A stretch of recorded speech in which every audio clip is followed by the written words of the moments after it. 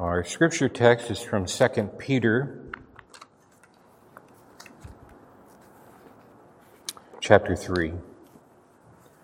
So this is I'll explain to you why I'm doing this in a moment after we read the text of scripture. So 2 Peter chapter 3, I'll begin with verse 1, but I'll finish with verse 10. We'll be focusing on verses 8 through 10. Hear now the word of the Lord.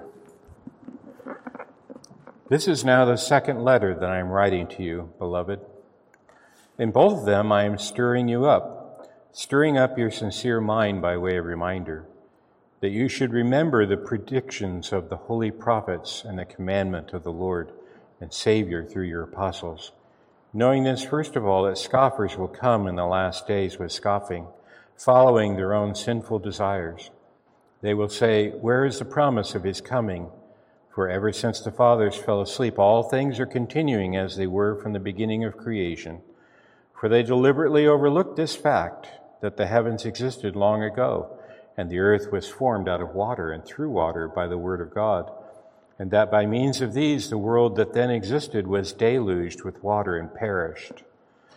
But by the same word, the heavens and earth that now exist are stored up for fire, being kept until the day of judgment and destruction of the ungodly. But do not overlook this one fact, beloved, that with the Lord 1 day is as 1,000 years, and 1,000 years is 1 day. The Lord is not slow to fulfill his promise, as some count slowness, but is patient toward you, not wishing that any should perish, but that all should reach repentance. But the day of the Lord will come like a thief. Then the heavens will pass away with a roar, and the heavenly bodies will be burned up and dissolved. The earth and the works that are done on it will be exposed. Sends the reading of God's word. The grass withers and the flower fades, but the word of God abides forever. Let us pray. O Lord, we pray that the meditations of our hearts and the words of my mouth will be pleasing in your sight. We look to you, O Lord, our rock and our Redeemer, through Jesus Christ our Lord. Amen. So, we are doing a series on Ephesians, and then the first Sunday of the month in the evening, we're doing a series on the sacraments. So why am I doing this text? Well, I found out I was preaching on Friday, and in God's good providence, I had been thinking about this text, 2 Peter 3, 8 through 10, and thinking, I should preach on that someday. And so I took it as God's providence that this was my opportunity to preach on this text. So forgive me if I haven't had enough time to gestate on this passage, but it is one that I'm eager to reflect upon with you. And that is this business of the day of the Lord is 1,000 years and just a day. Because really it started with a joke.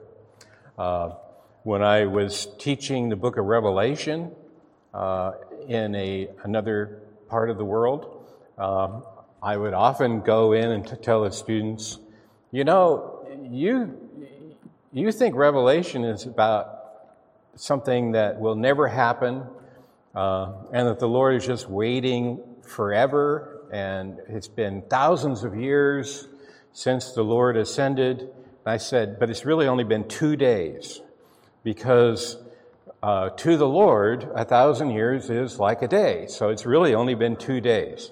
And that was my, humorous attempt at, having a little different perspective. But I have to tell you that,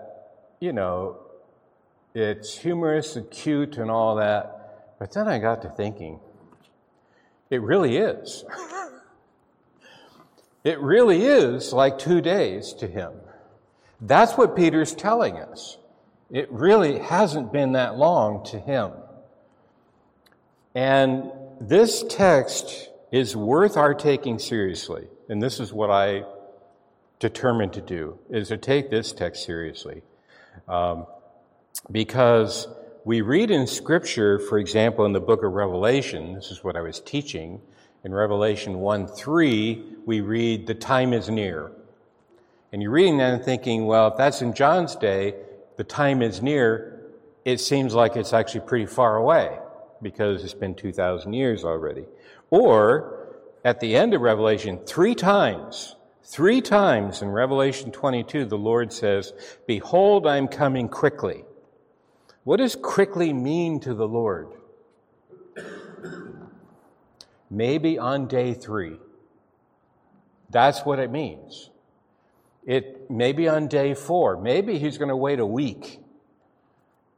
It's relatively quickly when you take his perspective. Now, I think we really need this message. I think I need this message. You know, we sometimes live our lives as if the Lord has forgotten us, he's gone away, the Lord Jesus ascended into heaven, and here we are leading our lives on earth, and it just keeps going on and on and on. We see the wickedness around us, we get impatient, and we think maybe he's just ignoring us. And then we become practical deists. A deist, children, is somebody who believes that the world was created by God like one would create a clock. He wound it up and then he went away. And it's just going on its own, and God is absent from the world. This is a deist view of life. And you know, brothers and sisters, one of the things we're really good at is we look here. You know, day by day, this is how we live our lives. We live our lives in the mud. We look ahead of us and we say, "Oh boy, there's a blackberry bush there. I better go around that." And I don't see. We never look up. We never see life from a different perspective. It seems when we're troubled and we have our eyes and minds fixed on the things of this world. It just happens so easily and readily to us. Now, maybe that doesn't happen to you. God be praised. But I tell you, there are times when I still struggle with this, and I confess to you, I need this text to remind me of God's perspective on things. And I think we have to change our perspective. Now, when Peter opens in verse 8, so we're looking at verses 8 through 10, he says, "But do not overlook this one fact." It's interesting, he opens that way. He says, this one thing. Consider just this one thing. So he wants us to consider one thing. It's almost like, you know, this is the one thing we really need sometimes. Here's the one pill I'm going to give you that will help you now. And it helps our perspective to just think of this one thing. And then he unfolds it with three things, really, that you can identify that we're going to talk about this evening. God's patience, the Lord's coming, and then the Lord's perspective, which we should have as well. The Lord's patience, his arrival, his coming, and then his perspective. So let's look at his patience. Remember what the Lord did when Moses pestered God to show him his face. "Show me your face, O God." And God said, "I can't show you my face. You would die. It would not be good for you. But I tell you what I will do." Remember, he hid Moses in a cleft of the rock. This is a little cavity in the rock. And then he showed him his back. But then the Lord proclaimed his name to Moses. And the name of God is who he is.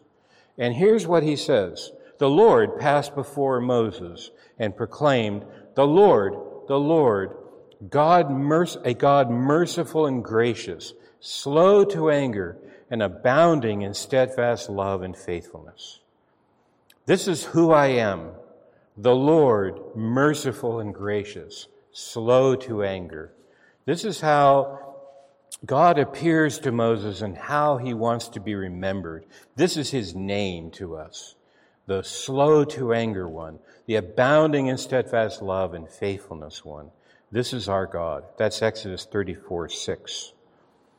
And then you read that God is love. And if you read elsewhere in 1 Corinthians 13, you read, love is patient and kind. And if God is love, then God is patient and kind. He's the definition of love. And so you read in 1 Corinthians 13, that famous love passage. God, and it starts with love is patient and kind. And that's the way God is. Habakkuk 2, verse 3. For still the vision awaits the appointed time. It hastens to the end. It will not lie. If it seems slow, wait for it. It will surely come. It will not delay. You see, it's waiting because God is patient and kind. This is why the vision may await in its appointed fulfillment. You wait for it, though. If it seems slow, you wait for it. It will surely come. The Lord's coming is certain and sure. He will surely come for us. He will surely not delay in the end of the day. God is patient. But even more than that, God is patient even with those who need to repent. And that's what Peter tells us. Notice what he says. Don't overlook this fact. The Lord, one day like 1,000, and 1,000, beg your pardon, one day is like 1,000 years, and 1,000 years as one day.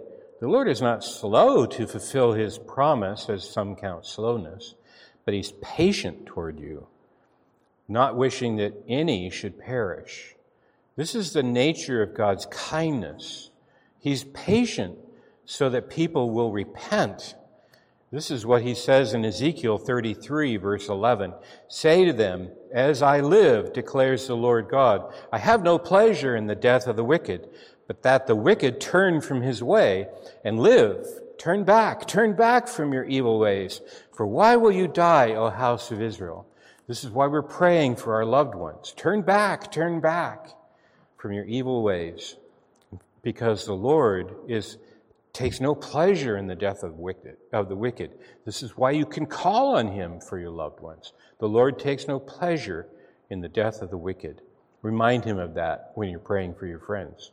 Tell him that, because this is who he is, and he has revealed himself in this way. He's slow to anger and abounding in loving kindness. The Lord's kindness is to lead to repentance. That's Romans 2. But the Lord is coming. That's what we're waiting for. That's what Peter's talking about here. Verse 10, the day of the Lord is coming like a thief. That day is coming. Like a thief, it's a day you won't know. This is what Jesus tells us elsewhere. You won't know the time. Thieves don't call and say, by the way, I'll be there at 10. They don't do that. Because with some of you, not a good idea. With our dog Jasper, yeah, come on in, take what you want. But thieves don't do that. And the Lord is coming like a thief. He's coming at a time when no one knows. He has kept it secret from us on purpose, that we would wait for him. We would wait patiently for him, and we would look to him and not our watches, not our clocks, not our phones. That we would wait upon the Lord in this time before he comes. This is the true reason why he's going to come like a thief. But when he comes, brothers and sisters, he's not coming with water, but with fire. That's what Peter says twice. In verse 7, the heavens and the earth that now exist are stored up for fire. They are being stored up for fire. This is sure and certain. The word of the Lord has declared this. This earth is stored up for fire. And then even the heavenly bodies will pass away with a roar, and the heavenly bodies will be burned up. You see, the reason why we should have the Lord's perspective, because the coming of the Lord is final. There's no going back. He's not coming like when our Lord Jesus came the first time. He's coming with fire to destroy this creation and rebuild it for his people. But everyone outside of his people who don't know the Lord, are going to be burned up and cast into a lake of fire. This is why the Lord is patient. Isaiah 34:4. All the host of heaven shall rot away, and the skies will roll up like a scroll. All their host shall fall as leaves fall from the vine, like leaves falling from the fig tree. This is what it's going to be like. It's going to be a blast of fire upon those who do not know the Lord. For us who wait for him, it is a blessed time, and we will be caught up to be with the Lord in the air, whether we have already died or whether we're alive when he comes. We will all meet the Lord in the air. But those outside, there's no more hope after that. This is why the Lord is patient, not desiring anybody to perish, but giving them time for repentance. So, brothers and sisters, as we live our lives on this earth, we should have the long view like God does. He has a long view of things, and he has a plan of things. He's not forgotten us, and he's not forgotten his coming and his promise. He's not slow to answer his promise. It's only been 2 days to him. This is his perspective, because there are many people in this area and much cattle. People who don't know their left hand from their right hand, and much cattle like Nineveh. That's how the Lord regards this area. People who they just don't know any better. They should know better. In their heart of hearts, they know better, but he's patient with them. His view is, I will wait. I will wait because I have many people in this city. And until they come, I will not bring the fire. You know, brothers and sisters, you know why he's bringing fire when he comes? The Lord is a consuming fire. This is how he describes himself in the book of Hebrews. For the Lord is himself a consuming fire when he comes in wrath. Until then, he's patient. From everlasting to everlasting, he has this perspective of patience, waiting, and not rushing his plan until everything is fulfilled that he has planned for good. Because our Lord is most good, and he's kind and loving even to those who hate him. Before the mountains were brought forth, or ever you had formed the earth and the world from everlasting to everlasting, you are God. You return man to dust and say, Return, O children of men, for 1,000 years in your sight are but as yesterday when it is past, or as a watch in the night. Psalm 90. 1,000 years are like a watch in the night, 4 hours. It's like yesterday when it's passed over. You know, brothers and sisters, we need the long view because we're going to have a long view. What do you think is going to be our discussion when we meet in heaven together? What do you think we're going to talk about? Oh yeah, boy, I sure had poison oak for a long time. And by the way, I'm very sympathetic. I'm allergic. I've had it really bad. I won't tell you how bad. Really bad. I'm not going to talk about that. That won't be on my mind. The former things won't be on our mind. The troubles we've had. And you know what Revelation 21 says? God will wipe away every tear from our eyes. He's compassionate and kind to us, his children. He's even compassionate to those outside. He's waiting. He's waiting for good reason. He has his reasons, and he has his plan, and he will bring it to pass. But the Lord is compassionate on those who don't know him. And so it hasn't been that long. He's happy to wait some more. Now, he's not slow, but he is coming. The Lord is wise and kind, and he will come. But then there's this day, and it will come. So just because we have to take the long view doesn't mean we can't long for the good day to come. This is the good day, the day we long for. Let me read to you from Isaiah 64, verses 1 through 2. This is that longing that the people of God fills our heart.